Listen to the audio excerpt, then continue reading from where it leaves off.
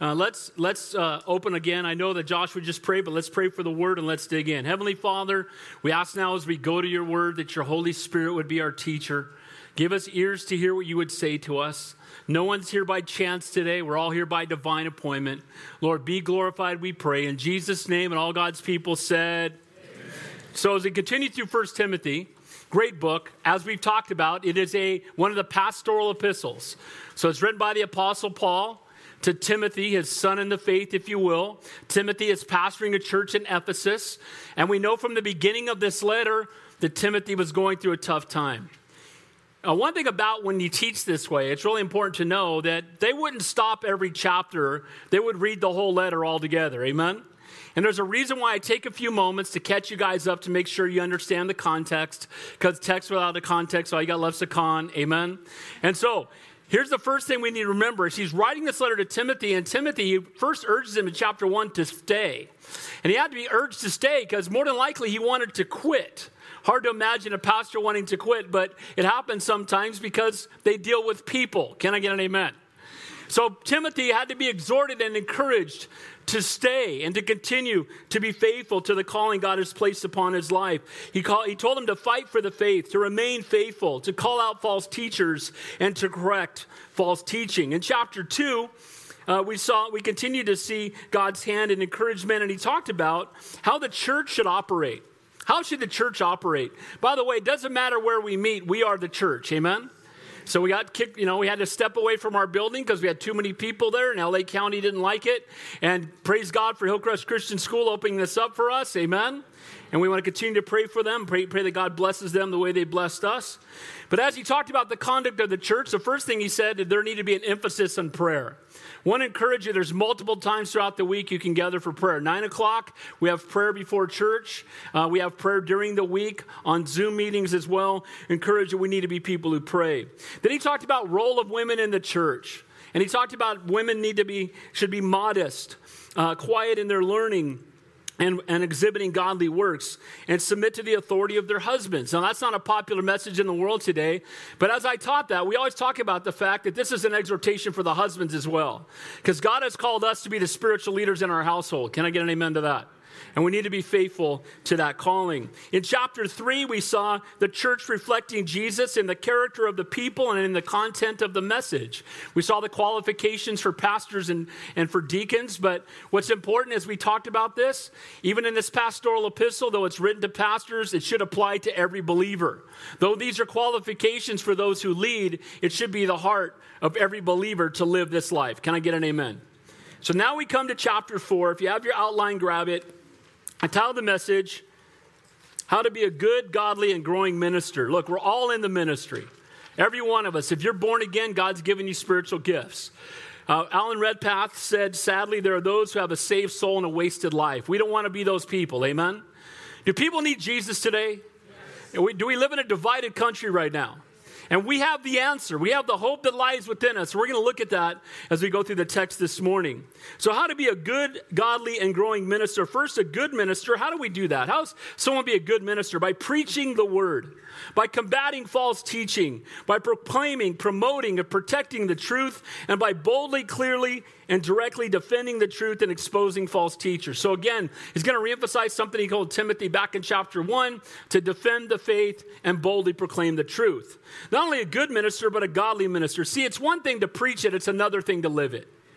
When you preach it and you don't live it, there's a word for that. What is it? You're a hypocrite. Hypocrite is a mask wearer, someone who pretends to be something on Sunday or whenever they're around God's people and they live a different lifestyle. And so he exhorts him, young Timothy, to practice what you preach, to be a godly example for others to follow, and to exercise yourself toward godliness. And then finally, not only a good minister preaching the word, a godly minister practicing the word, but a growing minister progressing in the word. Every one of us should be continuing to grow in our relationship with the Lord. Amen? Some people don't like this analogy. That's okay. But Christianity is like a grease pole. I truly believe it. You're either climbing up or sliding down. You're either growing in your faith or you're falling away from the Lord. And guys, we are as close to God as we want to be. It's up to us to determine how close we want to walk with the Lord. Guys, we cannot be the Lord's and live our lives independent from Him. You can't say you're a Christian and have no relationship with Christ. Amen? And I'm talking about a daily relationship. We have intimate fellowship with the Lord, and it's something that's ongoing and constant.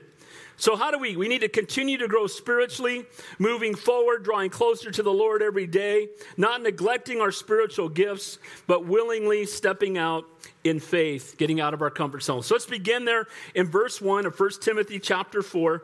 He's continuing to exhort his son in the faith, young Timothy. Let's begin there in verse 1. He says, "Now the Spirit expressly says that in latter times some will depart from the faith, giving heed to deceiving spirits and doctrines of demons." The word "now" in Greek means moreover. In light of what he just told him, he told him how the church should operate, how the church should conduct itself. He ended it talking about the Lord, manifest in the flesh, justified in the Spirit, seen by angels, preached among Gentiles, believed on in the world, received up in glory. So he says, this is the truth of who Jesus is and why he came and what he did. And now how are we to respond? We need to be ready because we live in a world that, in direct contrast to the previous verses, the church is supposed to be the pillar and the ground of truth. Look, we've got an election coming up. It's important. We need to vote. Can I get an amen? Amen. And vote biblically. Amen? Vote according to the Bible. But I want to encourage you with something. Our hope is not in the White House. Our hope is in the throne of grace. Can I get an amen? No matter what happens, Jesus Christ is still going to be on the throne. He's the King of Kings, the Lord of Lords. And my prayer is whatever it's going to take to bring revival to our nation and put that person in, even if it's the one we don't want. Because, guys, we should be far more concerned with people's eternity than anything else. Amen? But I vote pro-life. I vote pro-Israel. I vote pro-God. I think you can figure out who I'm voting for. Can I get an amen? So the church is the pillar and ground of truth, and we're to magnify the Lord Jesus Christ and preaching Jesus Christ and crucified and risen from the dead and interceding. He's coming back. He's interceding for us. He's coming back soon. And he's the only way, the only truth, and the only source of eternal life. Notice it says, the Spirit expressly says, the Holy Spirit spoke to the Apostle Paul. Even though men's pens were used in writing the Bible, the Holy Spirit wrote it. Can I get an amen? And the way we know that's true is it's 66 books written on 40 different people, 1,500 years, one central theme, no contradictions. How's that possible? Because God wrote it. Amen? You can't get 40 people in a room and have them agree on anything, even if they all saw it at the same time. But over a 1,500-year period of time, we see the consistency of the Word of God. And that is only possible because the Holy Spirit wrote it. Amen? And the Holy Spirit is God. Amen?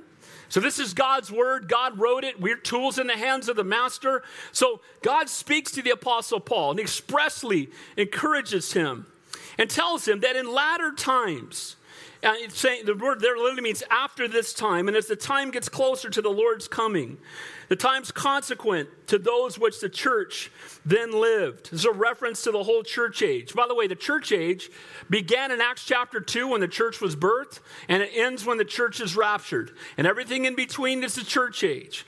And right now, God is on the throne. We know that Satan is the ruler of this world in a sense, but the Holy Spirit dwells in us and speaks through us, and God is not done. Can I get an amen?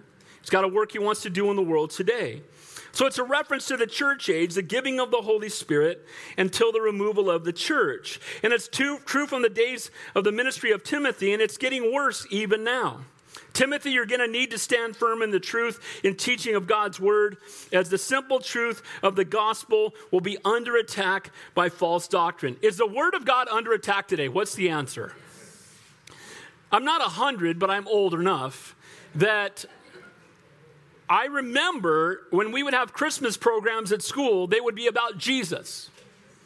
And you don't see that anymore. Our country's getting further and further away from the Lord. One of the reasons we have continued to meet, we will continue to meet no matter what, is because we need to stand for religious freedom, even if nobody else on the planet will. And if the pastors don't do it, who in the world's going to? Can I get an amen? And guys, we shouldn't be ashamed of the gospel. We live in a time right now that we're afraid of speaking up sometimes because we're afraid we're going to be attacked. I want to encourage you, blessed are you when they revile and persecute you and say all kinds of evil against you for my name's sake, for so they did the prophets who went before you. Amen? Be loving, be kind, be gracious. Don't be a jerk. Don't be self-righteous. Amen? But do not be ashamed of the gospel. And Paul is exhorting Timothy. Timothy, look, there's going to be false doctrine out there. Timothy, you got to stand up. Timothy, there's going to be false teachers out there. You got to make a stand for the truth of God's word. It is not loving to let a lie stand. Amen? Well, if you're a pastor, you should love everybody and you should just be kumbaya with everybody. Now, look, I love everybody and I love them enough. We should all love them enough to tell them that they're headed for destruction. Can I get an amen? Most of you know I have a full-time job. One of my customers is a very devout Mormon, and we have very interesting conversations every time I go to see him. And he knows I love him. I tell him I love him every time I leave. But I continue to let him know that sadly, he has fallen for a lie. What is the protection against false teaching? How do we get protected against false teaching? Sound doctrine. Knowing what the Word of God says. Guys, if you don't read the book, you're going to fall for the lie. Amen? If you study to show yourself approved, he's talking about pastors, a workman who need not be ashamed, rightly dividing the word of truth. But that's why when we get together, you guys at Calvary Chapel, all you do is study the Bible. Amen, amen, amen, and amen. When are you going to do a series on marriage when we get to Ephesians chapter 5? Because that's what it's about. Can I get it? Teach the Bible, amen? And we need more of God's word. And the enemy is attacking God's word. He says there to depart from the faith. What that word means is, the word depart there is apostasy. It's abandoning the essential teachings of Christianity. They move away from the teaching of the Bible as the standard for their doctrine and practice. In what they teach, in what they believe, and how they live. If the word of God is not the standard for what I believe, what I teach, and how I live, I become a part of apostasy. There are a lot of people teaching and they preach a feel-good message. I want to encourage you, if you don't go to a church where you're not getting convicted every week, you're in the wrong church. You stepped on my toes today, Pastor. Well, your feet are in the wrong place and they needed to be stepped on. Amen? I get it stepped on for 30 hours. You get it for an hour. Amen? Just want you to know, we're all sinners saved by grace. We're one beggar leading another beggar to the bread. But we must not be ashamed of the gospel at any time. And we must stand up for the truth, because so sad. Because you know what? Satan appears as an angel of light. He's going to look like, he doesn't show up at your house with a pitchfork and say, come to hell with me. No one would go. Amen? But what he'll do instead is, the Mormon church. If they talk to you about Jesus, they'll use the same terminology that we do, but they believe they're going to be God of their own planet one day if they're a good enough Mormon, and that Jesus and Satan are brothers. That's a lie from the devil. Do we love the Mormons? What's the answer? We want to see them saved. My heart breaks for them. I want to share the truth with them. We need to stand for the truth of the gospel. It's true today not only in the cults. Mormonism has additional books. And by the way, if you add another book, if it's new, it's not true. Amen? If it's true, it's not new. Hey, I got a new revelation. I don't need any new revelations. I just need to understand these revelations. Can I get an amen? I've been a pastor 32 years, and I'm still learning. How about you guys? Got a lot of growing to do. Jehovah's Witnesses changed the Bible to fit their beliefs, and they hand out a magazine that they say is equal in theology called The Watchtower. Whenever they come to my door, I take as many as I can get. Can I have 50 of those? I'll take it. I want to just make sure that I don't have any left for our neighbors. Can I get an amen? Scientology, Dianetics. L. Ron Hubbard proclaimed himself, if you read his book, to be God, and then he died. Guys, our God didn't die. He's a risen and living Savior who's triumphed over sin and death. Amen? Buddha's dead. Hare Krishna's dead. Charles Taze Russell's dead. Mary Baker Eddy's dead. All these religious cult leaders, L. Ron Hubbard, they're all dead. We can dig up their bones. I've been to the tomb. He's risen. And we should shout that from the mountaintops. Amen? And he's exhorting him, look, there's going to be false teachers all around you. There's going to be apostates all around you. And you need to make a stand. We need to love people enough to tell them the truth, even when it's hard. In the latter times, some will depart from the faith, giving heed to deceiving spirits and doctrines of the devil. It's not just the cults, but sadly, a lot of churches and denominations that started well have fallen away. By the way, you are not a Christian church if you reject the virgin birth of Jesus Christ. if you reject the deity of Jesus Christ, if you reject the resurrection of Jesus Christ, if you reject the fact that we are all sinners in desperate need of a Savior, if you reject the fact that Jesus Christ is the only way. Guys, if he's not Jesus Christ, Alpha and Omega, always has been, always will be, the true and living God, the way, the truth, and the life, and the only way that you and I can get to heaven, if you do not believe that, you are not a Christian. Amen? And we have churches today that they're like the Elks Club. You tune in and it's 7 steps to financial freedom and 3 ways to overcome your anger and Beaver doesn't live here anymore, the series, and the roller coaster of life. And dude, read the Bible. What's better? God wrote a book. He's the best author ever. It's the best-selling book ever. Amen? It's the best-selling, but the least read sometimes. And if we don't, that's why the reason I'll never put verses up on a screen, I want you to have a Bible. Because if you don't open it up on Sunday, chances of opening it up on Tuesday aren't very good. Amen? And we need to spend time in God's Word. Read the book, don't wait for the movie. Amen? The cross of Christ has been replaced by the felt needs of man. I get emails all the time. Our church in Santa Cruz got pretty large. I have these guys show up. Oh, you got to do this new book. Or, oh, you got to do this new thing. Or we'll do a survey for you for the felt needs in your area. I know people's felt needs. We're all sinners in need of a Savior. There's the need. Amen? And that's what we need to point to. And sadly, we're living in a time where they become religious country clubs. There needs to be brokenness and repentance, which has been replaced with wealth and prosperity. People go to church to get rich. If you know Jesus, you're already rich. You're going to heaven.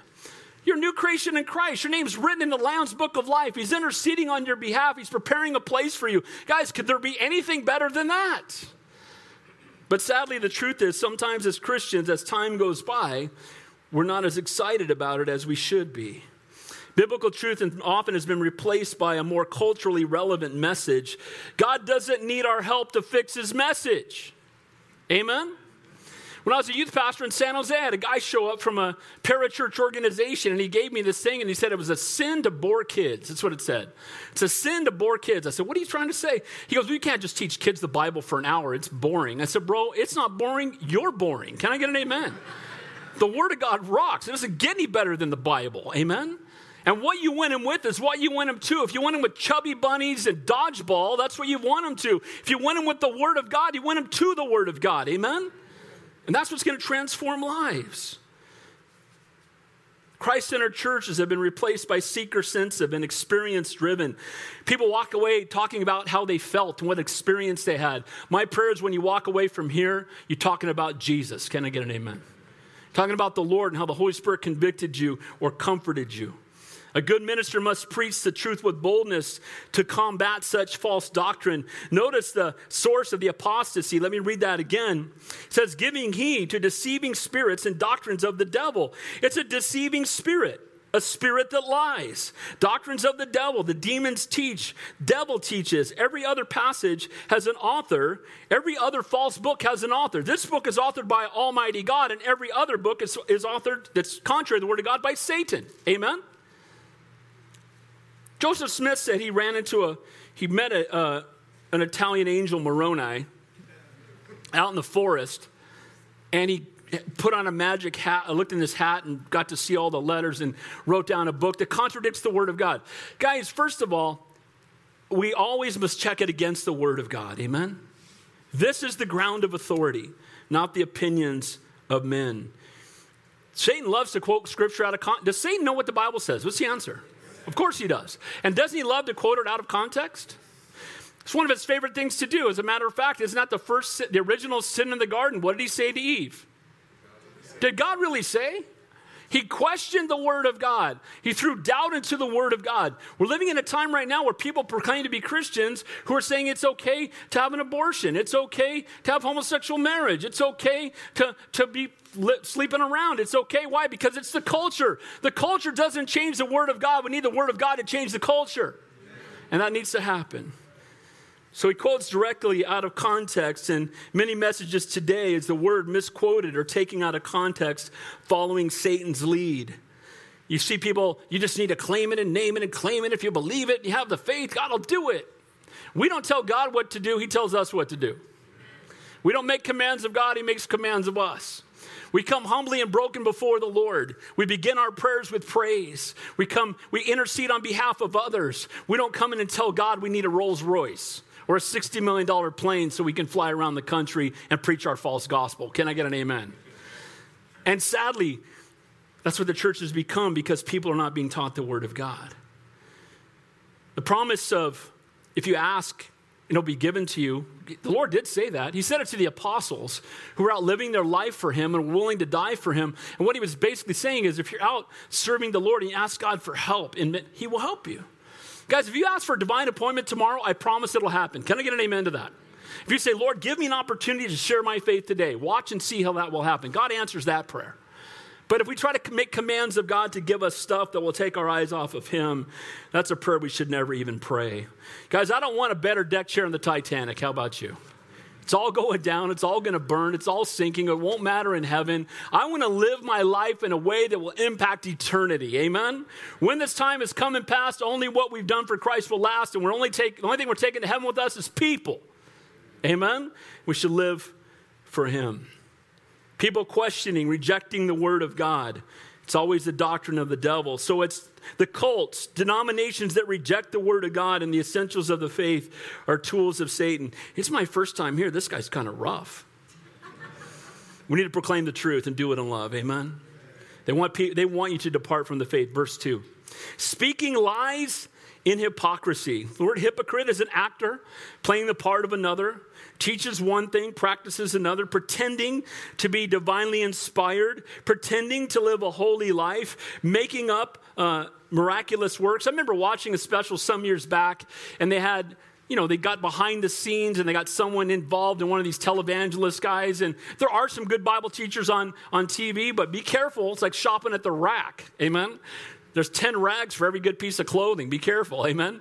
And so just be careful and make sure the word of God is the authority. But what they did is they followed this guy, and what he did, they had people filling out cards in line, and then they would take the cards and gather them up, and then they would speak to the pastor on the stage, and he had an earpiece telling them the names of the people, why they were there, and how they were hurting. Oh, I've got a word from the Lord. No, you don't. You got a word from the microphone backstage. And then they would make these false proclamations, and then they would have people that weren't really sick pretend to get well. And then this guy was making $60 million a year. You know what that tells me? People are hungry for the truth. And we need to teach it.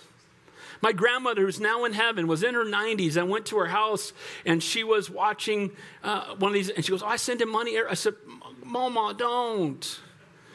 Mama, no. We didn't have live stream back then yet. Wish we did. Amen? Need to be careful. Expose revealed again the scam, and sadly, there's a day coming when everybody who's duping people is going to stand before the creator of the universe. Amen? One of the people they interviewed about this man went to college with him, and he said, I'm going to get rich using religion because it's the easiest way to dupe people. It's true. That's why we need to stand for the truth. Amen? How can anyone, especially those who once claimed to know Christ, do such a thing? It says there, look at the rest of that verse. This is a heavy part. Speaking lies and hypocrisy, having their own conscience seared over with a hot iron. The word sear is cauterized. They've lost feeling. They're beyond Holy Spirit conviction. They lie, no longer being bothered by it. Many so desensitized, they start to believe their own lies. And their conscience is seared over. You've heard me say this. Now, this is a Pastor Dave opinion. I'm clear when I say that. I believe our conscience is the Holy Spirit with us before salvation. Amen? People have a conscience. They know right from wrong. There's no way they know right from wrong because of them, because we're all evil and perverse and wicked and separated from God apart from him. Can I get an amen to that? So in us dwelleth no good thing. So it's the Holy Spirit with us. Now we know in the Word of God, there's three ways the Holy Spirit has a relationship with us. He's either with us, in us, or upon us. And you remember that Jesus said in the Gospel of Luke, told the apostles he breathed the Holy Spirit in them. And then he told them to go and wait till the Holy Spirit came upon them. So he's with the world. He convicts them of sin. And again, they can respond. It's an opportunity to respond. Yes, I'm a sinner and I need a Savior. Once you're born again, the Holy Spirit goes from being here to being here.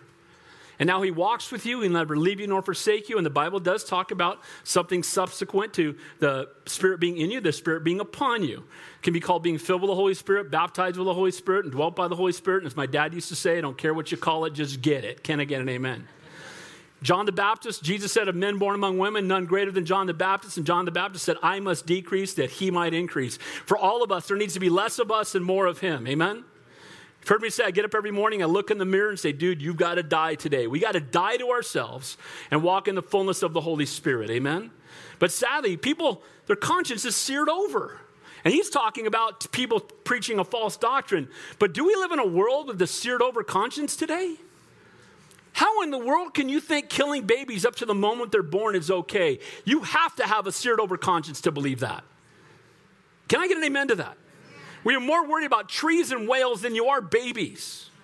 Something's wrong. When you talk to somebody and there's that anger, they're burning cities down because they're unhappy. You know what? Christians, we don't do that. Amen?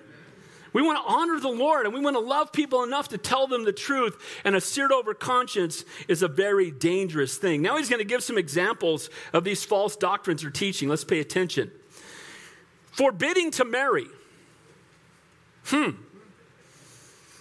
Forbidding to marry is listed as a false doctrine. I remember going down to Anaheim every year. They used to have the men's conference down in Anaheim. You'd have 10,000 guys show up for an all-day conference. 7 or 8 speakers, worship. It was amazing. And every year there were guys standing out there with signs saying that if you're married, you're going to hell. And you're in sin. And I would go up to these guys to talk to them, and I go, bro, aren't you glad your parents didn't think that way? You wouldn't be here. Can I get an amen? It is better to marry than to burn with passion, the Bible says. It says in Genesis, it's not good for a man to be alone. If God puts it on your heart to remain single for a lifetime, that's between you and the Lord, and that's certainly, Paul talks about the fact that your attentions won't be divided. In a lot of ways, you can be more service for the kingdom of God. But when you start to say forbidding to marry, what you're doing is you're using something that is not biblical, and you're making it a qualification for salvation. That's a false gospel. Amen? How's that working out for the Catholic priest right now? I'm not bagging on him. What I'm trying to tell you is not good for Dave to be alone. Amen? Praise God for my beautiful wife, Lynette, 35 years of marriage, and I can't imagine my life without her. God has gifted her in ways he hasn't gifted me, and we're one flesh in Christ. It's a picture of Christ in the church. Amen? But here's what the world does. They want to add things to the gospel and make them essential for salvation, and that's called legalism. Amen? If you have a personal burden, you be faithful to it. But when you make that a prerequisite for everyone else's salvation, that becomes legalism, which is false doctrine. Forbidding to marry is not from God, it's from the world. And again, telling men they need to be so devoted to God, it's tragic. By the way, as soon as you get away from one doctrine in the Bible, I get concerned that you're getting away from a lot of doctrines in the Bible. Amen? Not to say that any of us have perfect theology. I think we'll all learn something when we get to heaven. So this may seem innocent enough, but they're adding to the Word of God. And when you add to the Word of God, you deny the Word of God. Man's attempt to justify himself by keeping a list of man-made rules. Again, it's not good for man to be alone. Beware of any religious teaching that tampers with God's institution of marriage, including it's one man with one woman for a lifetime. Amen? Now, some of you have been through biblical divorces, or maybe you were divorced before you were saved, and I'm not condemning you for that. God's a God of love and grace and mercy that will forgive you. Amen? But that being said, when we stand before Almighty God and we make a commitment and a pledge to each other, this is a commitment for a lifetime. It'd be easier for you to rip my arm off than to take my wife from me. Amen? And God has called us to be committed to godly marriage. And again, as well as any teaching that tampers with creation. And again, it says, commanding to abstain from foods. Thank you, Jesus. Amen. Rise, kill, and eat. Acts chapter 10. It says in Genesis that all things that move are good for us. All the seeds and the plants are good for us. There were some things that were during the old covenant that were set aside that they were not to eat because a lot of it was sacrificed to idols or it was involved in pagan idolatry. And God told them to have nothing to do with it. But now under the new covenant and in light of the word of God, we're not restricted by that. Now, the church I pastored in Santa Cruz, we met in a Seventh-day Adventist church. And they're vegan. And if you want to be vegan, God bless you, more bacon for Dave. I'm good with it. And if you want to be vegan, that's okay. But if you become a militant vegan who tells everyone else who's not vegan that they're outside of God's will, you're preaching a false doctrine. Amen? And, I'm more holy because I'm vegan. I'm more holy because I'm not married. I'm more holy because, I don't have a TV in my house. I'm more holy. And you give all this list trying to make yourself more holy. Let me clue you in. We're all sinners in desperate need of a Savior. And the only thing that makes you more holy is Jesus. And you can't do anything apart from the empowering work of the Holy Spirit, commanding to abstain. I pastored that church in Santa Cruz, and we had people that would get so mad at me that I would eat a cheeseburger. And I would say, 1 Timothy chapter 4. Thank you, Jesus. Amen. In-N-Out Burger, here I come. Amen. Said God created it to be received with thanksgiving by those who believe and know the truth. We are to receive the food that God has given us with thanksgiving. And here's a picture of why we pray over our meals. Amen. And we often ask God to bless the food, and that's okay, I guess. But really what we should be doing is thanking God for the food. You see Jehovah Jireh, Lord God, our provider? Do you know that we are some of the richest people on the planet, and there are a lot of people all over this planet that don't know where their next meal is coming from? And we can take for granted how much God has blessed us and how he provides for us. And that's why it's good to stop and take a few moments. By the way, when you're praying over a meal with 12 people at the table, it's not time for you to audition to see how holy you are. Can I get an amen? But I think it's important that we just pray and say, Lord, thank you. It reminds us that everything we have comes from the Lord, and to God be all the glory. Amen? We don't take credit for it. We give God glory for it. Then it says there in verse 4, for every creature of God is good, and nothing is to be refused if it is received with thanksgiving. So what he's talking about, any kind of diet. Now I want to see this. If you go to the doctor and the doctor tells you that you've got an allergy to something or there's something that may cause you harm, your body's to be the temple of the Holy Spirit. Amen. You might want to use some wisdom. Now it's not sin for you to go out and eat that, but it might bring your body harm, and you might want to think about what you eat. We also should try to be good stewards of our temple, the temple of the Holy Spirit, amen? So that we can live a good, long life and be strong enough to go out and do what God's called us to do. But that being said, when you make restrictions on diet and make it a prerequisite for salvation, you are preaching a false gospel. And it says there, for it is sanctified by the word of God and prayer. Paul here again has that mind of praying before a meal, and the emphasis is not asking God to bless the food, but thanking God for blessing and providing what we're about to eat. The Word of God sanctifies food in the sense that God gave two general commands to mankind to eat good things of the earth. It says in Genesis 1, see, I've given you every herb of the fields that yields seed, which is on the face of the earth, and every tree whose fruit yields seed, for it shall be food. And then later he says in Genesis 9, every moving thing that lives shall be food to you. I have given you all things, even as the green herb. So if the Lord comes down hard on those who would command others to abstain from certain foods, and he calls them hypocrites, how do you think he feels about those who reject the virgin birth? If God is coming down on people who say, oh, if you eat meat, you're outside of God's will, or if you're a vegetarian, you're outside of God's will, or pick whatever side you want. He's saying, look, if God comes down hard on that, how does he feel about someone rejecting the virgin birth, or the deity of Jesus Christ, or the resurrection from the dead, or the inerrancy of Scripture? Amen? And yet we have people all day long, well, yeah, I believe in Jesus, but I just think there's a lot of paths. There's a lot of paths, but most of them lead to hell. Amen? In the beginning was the Word, and the Word was with God, and the Word was God, and the Word became flesh and dwelt among us. Jesus is the Word, amen? The Bible says we're to desire the Word of God more than our necessary food.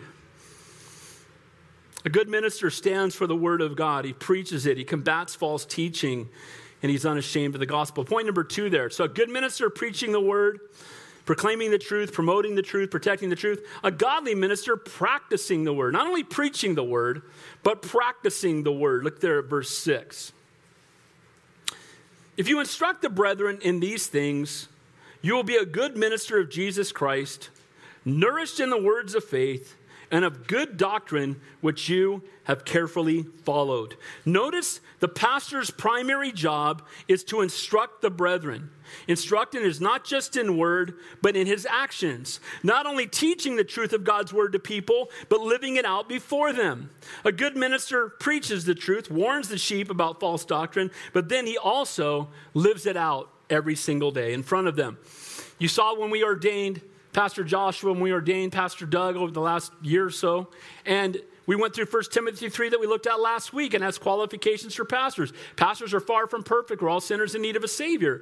But it talks about he must be blameless, without anything to hold on, without accusation from the outside. He must live a life that points people to Christ. Amen? And so that's the example that he's talking about here. To instruct their brethren, you be a good minister, nourished in words of faith, of good doctrine, which you have certainly, the key there, the word is followed. Must not only teach the word, but feed himself from it. I have a couple of friends, sadly, that over the years have fallen away. One committed adultery and one got caught up with money in the church. Broke my heart both times. Godly men. And in both cases, when I started talking to them, they had called me for prayer and trying to minister to these guys. I have a heart for them. I still love them. They're both out of the ministry, and they should be. They can be restored to fellowship, which they both are. But the sad part was when I asked them, tell me, God, how did you go from where you were to over here?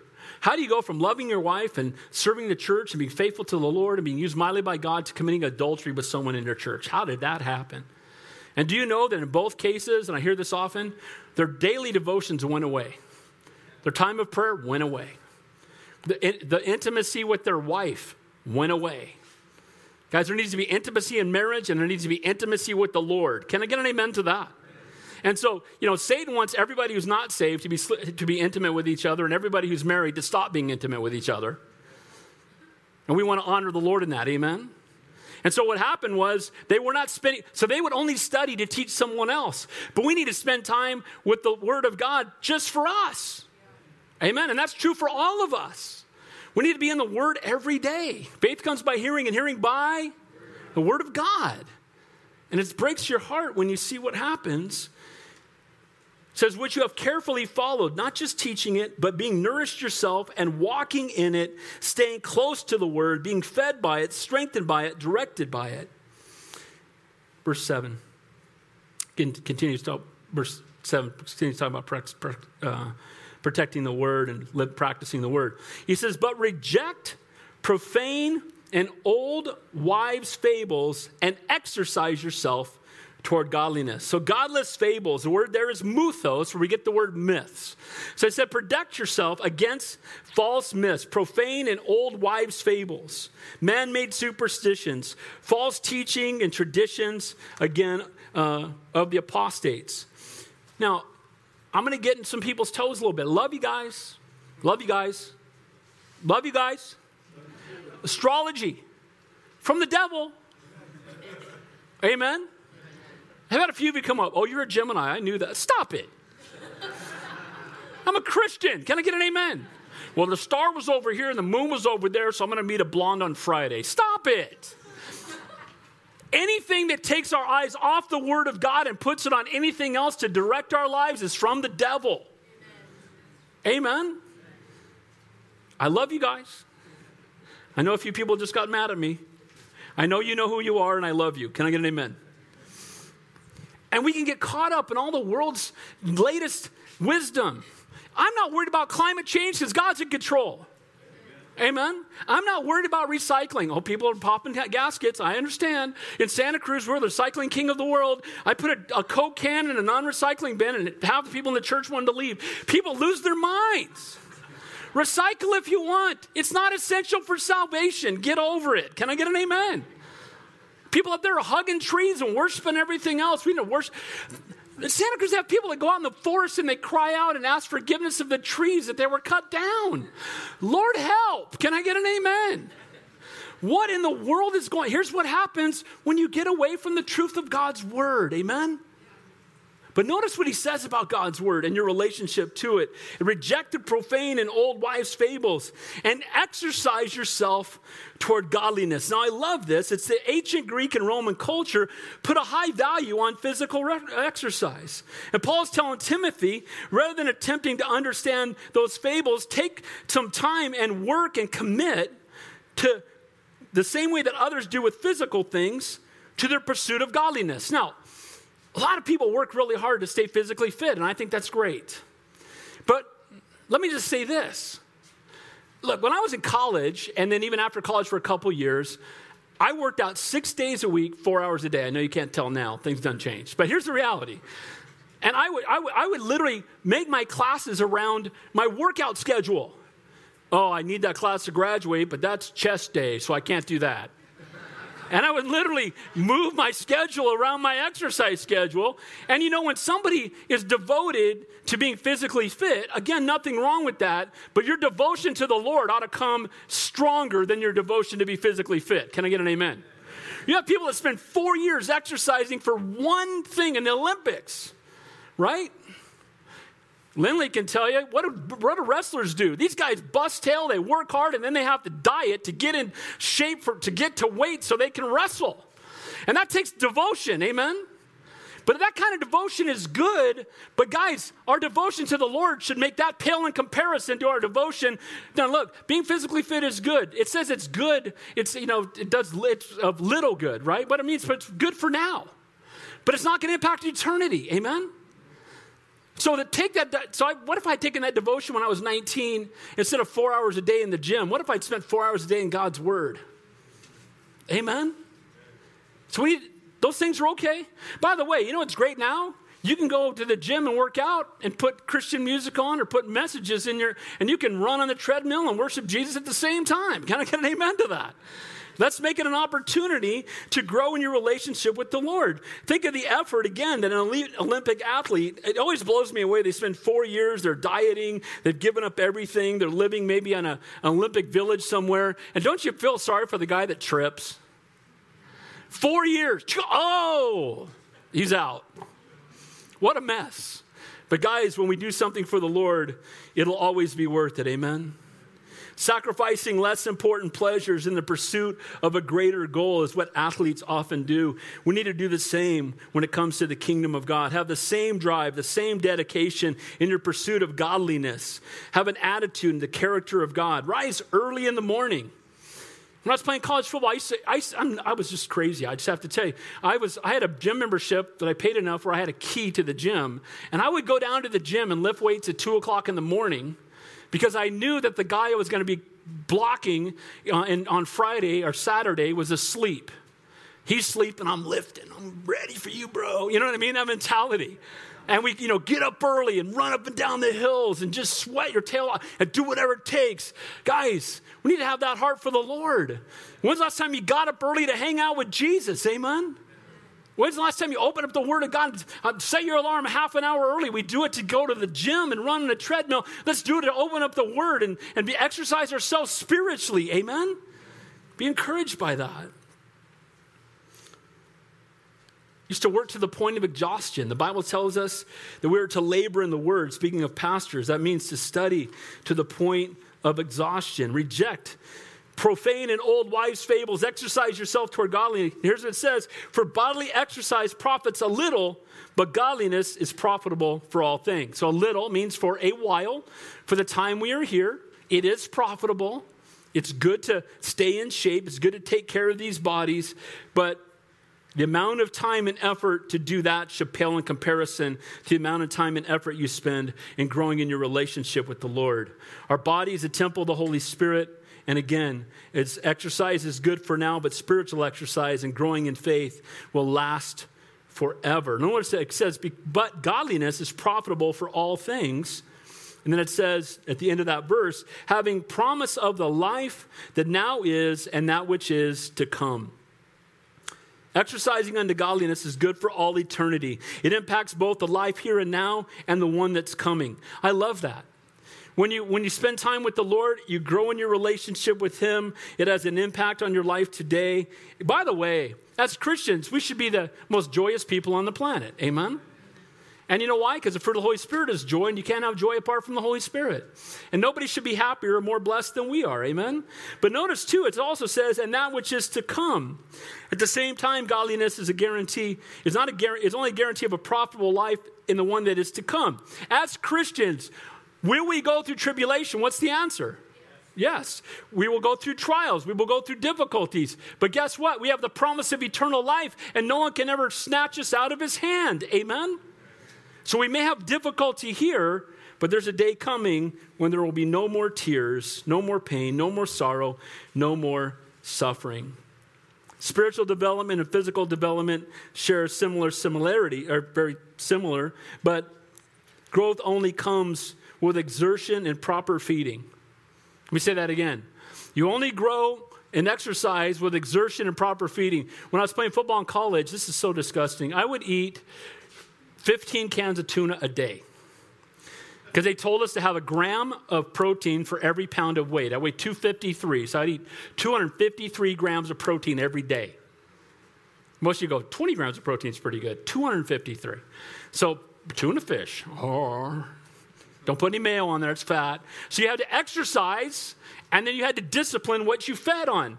The same is true as a believer. We need to discipline what we're feeding on. Can I get an amen? We need to exercise and take the time to spend with the Lord, and then make sure that what we're reading is healthy and good for us. And that's not always on Netflix. Can I get an amen? Sometimes we're binging over here on stuff that's drawing us away from the Word of God. Again, bodily exercise is good. Your body's a temple of the Holy Spirit, but spiritual exercise is even better. Pursue God in intimacy with him more than a flat stomach and a 300-pound bench press. Can I get an amen? Pursue intimacy with the Lord. Verse 9 and 10. This is a faithful saying and worthy of all acceptance. For to this end we both labor and suffer reproach, because we trust in the living God, who is the Savior of all men, especially of those who believe. Spiritual exercise isn't easy. It requires godly discipline, and it's only possible through the empowering work of the Holy Spirit. It turns physical discipline into godly passion. I love the difference between discipline and passion. Discipline is something we try to do in our own strength. Passion is something that is stirred up by the Holy Spirit. Amen?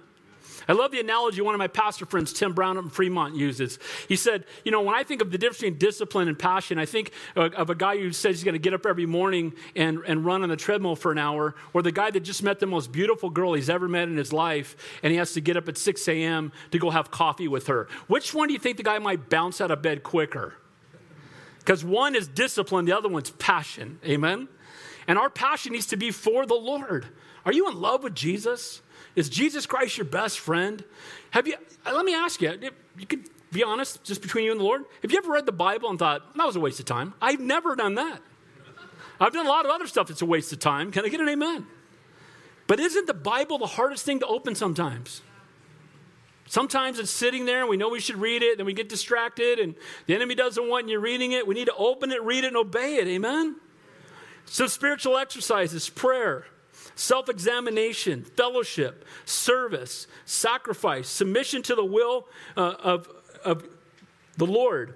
All of these can assist me through the Spirit to become a more godly person. Spiritual intimacy makes us able to be willing to suffer reproach for the name of Christ. Notice he says there, who is the Savior of all men. Now again, I love you all. Some of you hold to a theology that says Jesus only died for some. Here's one of many verses that would refute that. Jesus died for everyone. He's the Savior of all mankind. Now, does that mean all men are going to be saved? What's the answer? So salvation is offered universally, but it must be accepted individually. God will never force salvation on anyone. To God be all the glory. We don't get any credit. It's not our good works. It's his great grace that saves us. But to say that he forces salvation on some and holds it back from others changes the character of our God. He's a God who desires that none should perish, no, not one. And he's the Savior of all mankind, all who will believe. Amen? And that's what he says there in the text.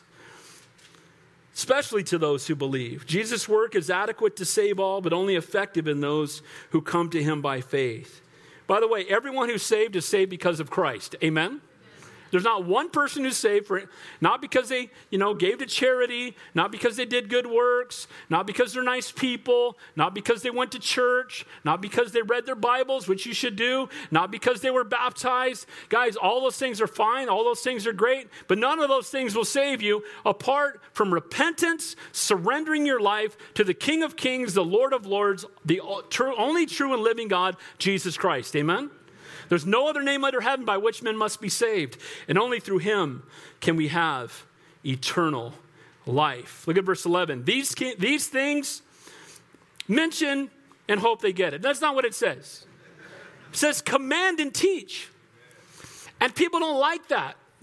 They don't like it when you're direct with them sometimes. Now, I will confess, I teach the way I like to be taught. I don't like to go hear a message where I got to try to figure out what the guy's trying to say. Can I get an amen? He's weaving some story and he's got this other thing and he mentions this and he goes over here. Dude, just say it. Can I get an amen? Just tell me the truth. Just bring it in love. Amen? Be direct. It's okay. He says, command and teach. This has a note of authority. Timothy was not to enter the pulpit with speculations and opinions and the theories of men. He was to fiercely bring God's word before God's people and let the chips fall where they may. I know pastors who are afraid to tell people they're sinners because they're afraid they might not come back. And if they don't come back, then the tithes will go down and I'll have to go get a job. Well, I've already got a job, so I'm not worried about that. I wasn't worried about it anyway. Because we're going to stand before Almighty God on Judgment Day and be accountable for what we did before Him. And as much as I love you guys, I'm really not all that worried about what you think about me. I'm much more concerned about what He knows about me. And we need to be doing everything we do to glorify and honor the name of Jesus Christ, to proclaim it openly and boldly. Amen? And again, if my 6-word philosophy of ministry, it used to be preach the word, love the kids. I was a youth pastor for 15 years. And then when I became a senior pastor 17 years ago, it's preach the word, love the people. And if you're loved, you can proclaim the truth and do it with boldness. Amen? If we only preach the truth, right, and we don't show any love, that can come across heavy. And if we only love people, we don't show them the truth, that's tragic. Amen? Look what it says here. He's saying to Timothy, let no one despise your youth, but be an example to believers in word, in conduct, in love, in spirit, in faith, and in purity. Underline your Bible. If that's your Bible, underline that verse. Let no one despise your youth. Now, I want to say this about Timothy. He's probably in his 30s. So he's not a kid. But as believers, when you get saved, God wants to use you now. Amen? Well, as soon as I'm older, I'll serve Jesus. I got saved when I was 4.5 years old at the First Baptist Church in Wilmington in Mrs. Green's Sunday school class. And you know what? Praise God for her. Amen. But the reality is that God wants to use us now. And often we think, well, I'll serve the Lord later. I'll serve the Lord later. Later may never come. There should be a sense of urgency. He said, again, we don't know exactly how old he was, but more than likely Timothy was in his 30s, Paul in his 70s or 80s. And again, the elders were twice his age. And sometimes people who are older will look down upon someone who's younger. And how does he keep from despising his youth? By not giving them anything to despise, by living a godly and set-apart life, by being an example, by teaching them through the Word of God. Look, sometimes people have a problem with me for my personality. That's my fault. And I take that. Amen? But if they have a problem with the Word of God that's being taught, they need to take it up with the author. Amen? Because the Word of God is truth.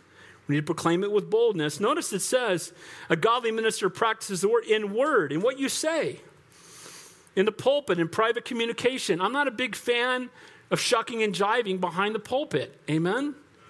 And you see people do that. It's okay to have some sense of humor that comes out naturally. We don't come up here and tell 17 jokes before we get to the Word of God. This is not a joke. Amen? This is not open mic at the local club. This is the Word of God. And when we stand here, we should proclaim the truth of God's Word alone and do it in word and in power. Do it in conduct. It's tragic if you preach one thing and you live something else.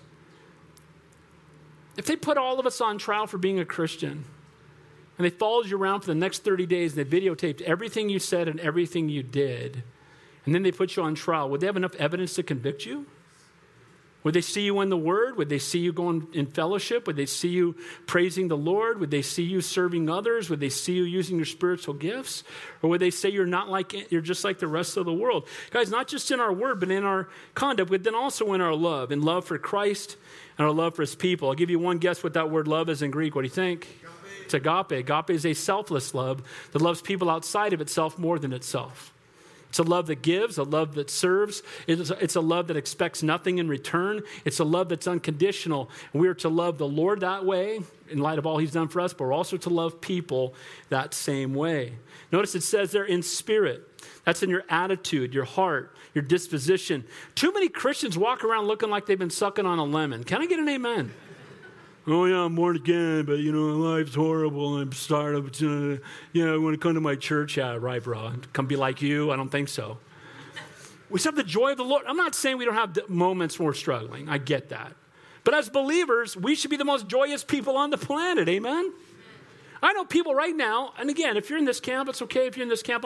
There's people that have not left their house since March because they're scared to death, and they're Christians. And I say, well, bro, so if you went out and you got it, which you probably won't, but if you did, okay, and then if you died, you'd be 1 in 10,000 that do, where would you go? Can't threaten me with heaven. Can I get an amen? No, at the same time, if you have a conviction and you have a health issue, we should definitely have quarantine the people that are sick. But those of us who are healthy, let's be gathering together with God's people. Can I get an amen? Let's be worshiping together. Let's be ministering one to another. It says in faith, faithfulness in the midst of great difficulty. A faith that hasn't been tested is a faith that cannot be trusted. How do we know where your faith is? It gets put to the test. Do you remain faithful when things get difficult? In purity, this is in holiness and chastity of body and of mind. Only possible. Can't do this in your own strength. Can't do this in discipline. You have to do this in the power of the Holy Spirit. Finally, last 4 verses. Progressing in the word, a growing minister. It says, till I come, give attention to the reading, to exhortation, and to doctrine. Now, I love this. Read, exhort, and doctrine. Timothy was to give attention to these things, each centered on God's word. Now, this is a little out of order, but this is the class we've taught here. This is how I studied to prepare the Bible. It's called inductive Bible study. Observe it, interpret it, apply it. What does it say? What does it mean? How does it apply to my life? What did he just say to him right there? He says, give attention to read it. The exhortation is the application, and the truth, which is doctrine, which is the interpretation. So open it, read it, interpret it, apply it. Guys, we don't just read the Bible to check off a box and say, I'm on my way to reading through the Bible in a year. I'm going to check off my box. We open up the Bible so it will change us. This is the only book that not only do you read it, but it reads you. Amen? And it will transform you from the inside out. But notice how he says that, to give attention to read it, to exhort it, and to doctrine, to the truth of God's word. Again, observation, interpretation, application. Then he says, do not neglect the gift that is in you. Pastor Joshua, whenever he does announcements, he always says, how many of you guys are born again? That means you have gifts. Guess what? We all have gifts. Amen? And some of you have gifts I don't have. Some of you have gifts that maybe nobody else here has. And if, for all eyes, where's the hearing? For all ears, where's the sight? So when we ask, now a lot of us don't know what we should do. Okay, I know I have a gift. I just don't know what it is. I believe that a burden is a spawning ground of a calling. When God starts to give you a burden for something, when I was a youth pastor, I had a great burden for teenagers. I would see them in line at the movie theater, and I'd walk over and talk to 25 teenagers.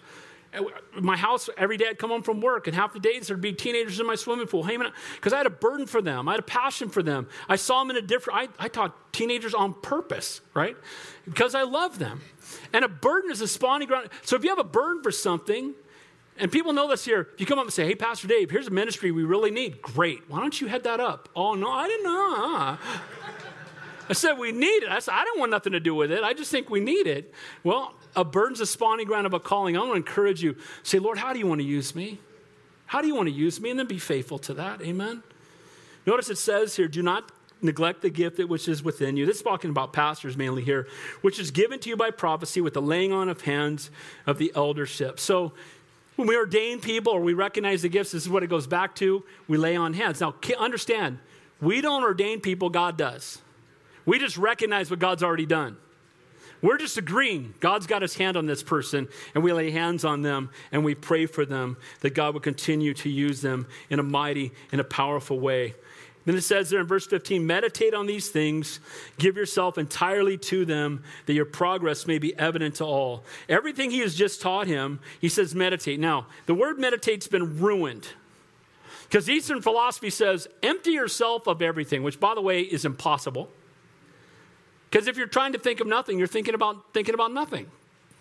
Amen? Meditation is not just meditating on nothing and let whatever come. You know what it is? It's meditating on the Word of God. Amen? And you can't meditate on something you haven't read. So he's saying, take what I've just taught you, and young Timothy, meditate on this. Fill our minds with God's word. The word meditate also means to practice. A doctor practices medicine. A pastor is to practice the ministry of the word. And then it says, give yourself entirely to them. He was encouraged to put the maximum effort forth, to total commitment. God has called us in a Christian walk, not to have a passive one, but to step out in faith, that your progress may be evident to all. I will say this, I'm a pastor's kid, and when people would ask me when I was a young man if I was going to be a pastor like my dad, most of you have heard I'd always say, no way. And I went out and got the best sales job, was making a lot of money and seemed to have the world by the tail from the world's perspective. And I was driving home from work, and I pulled off the freeway in Acton, and I cried out to God and said, there's got to be more to life than this. And I believe that was the first time in my life that the Holy Spirit was poured out upon my life. I started going to discipleship class. I became a youth pastor. I went back to Santa Cruz to visit a bunch of my friends. I'll never forget this, and it was just God's way of confirming that he wants to do a work in my life. Two of my friends said to me, we were driving back from a movie, and they go, you know, Dave, when you left here, you were saved, but now you're really saved. Something changes when we surrender our lives fully to, look, I'm a sinner every day. Amen? And I need to be broken and humble before God. But I'm saying as believers, when you surrender your life fully, and I know that that's happened to a lot of people in this room. We've talked about it. I've seen God do it in your lives. You came here, you didn't even know the Lord, and now you love the Lord more than anything, and you can't wait to get here, and you love to serve him. Can I get an amen to that? And we see it happen. What is that? That's where you surrender your life fully to the Lord. You don't just give the Lord an hour and a half on Sunday. You don't just talk about the Lord. You have a life submitted to the Lord. You have intimate fellowship with the Lord. Amen? Final verse. Take heed to yourself and to doctrine. Continue in them. For in doing this, you will save both yourself and those who hear. Take heed to yourself. He's giving him something directly to him. Timothy, every pastor must examine the two great areas of his life and his doctrine, his relationship is with the Lord and what he believes and teaches. Without giving heed to his life, Timothy might suffer shipwreck. Without giving heed to his doctrine, Timothy might lead others astray, teaching a false doctrine. Save both yourself and those who know you. The actions of a believer, and even more so a pastor, impact not only you, but those around you. Do you understand that as a Christian, for some of you, you're the only Jesus some people will ever see? When you go to work tomorrow, if you go to work or if you're on a Zoom meeting, you might be the only Christian on the Zoom meeting. That wherever we go, we're ambassadors for Jesus Christ. We're called to be salt and light, to lead people to the Lord, to reflect Jesus Christ. Christians have a bad name because there's a lot of hypocrites. And most people that struggle with Christianity struggle with Christians, not with Christ. Amen? And we need to do a better job of representing Christ. So, in closing, as we prepare for communion, how to be a good, godly, and growing minister. First of all, a good minister preaching the word, combating false teaching, proclaiming the truth, promoting the truth, protecting the truth. A godly minister practicing the word. Practice what you preach. Be a godly example for others to follow. Exercise yourself toward godliness. Spend time with the Lord. And then a growing minister, continuing to grow spiritually, moving forward, drawing closer to the Lord every day, not neglecting your spiritual gifts and being willing to step out in faith. So we're going to go now to a time of communion. And communion, or the Lord's Supper, is something that Jesus said, as often as you do this in remembrance of me. This is for believers. If you've never given your life to Jesus Christ, you can do that right now. The Bible says in Romans 10:9, if you believe in your heart and confess with your mouth that Jesus Christ is Lord, you will be saved. Now, why is this for the church? This is for believers, because it's a picture of what Christ has done for us. And if you're not a Christian, you shouldn't take this. But if you're not a Christian, you can give your life to the Lord right now. You just humbly say, Lord, please forgive me. Lord, I know that I'm a sinner. Lord, fill me with your Holy Spirit. I believe that Jesus Christ is God, that he died on the cross, that he rose from the dead. Help me, Lord, to walk with you. If you pray that prayer with sincerity of heart with the Lord, he will make you a new creation in Christ. His Holy Spirit will come to live inside of you. All the angels in heaven will rejoice, and you have the promise of eternal life. Amen? For the rest of us, I pray we would not take this for granted. So the guys are going to pass out the elements. Just hold on to them for a minute, and I'll come back up here and we'll take them together. Amen?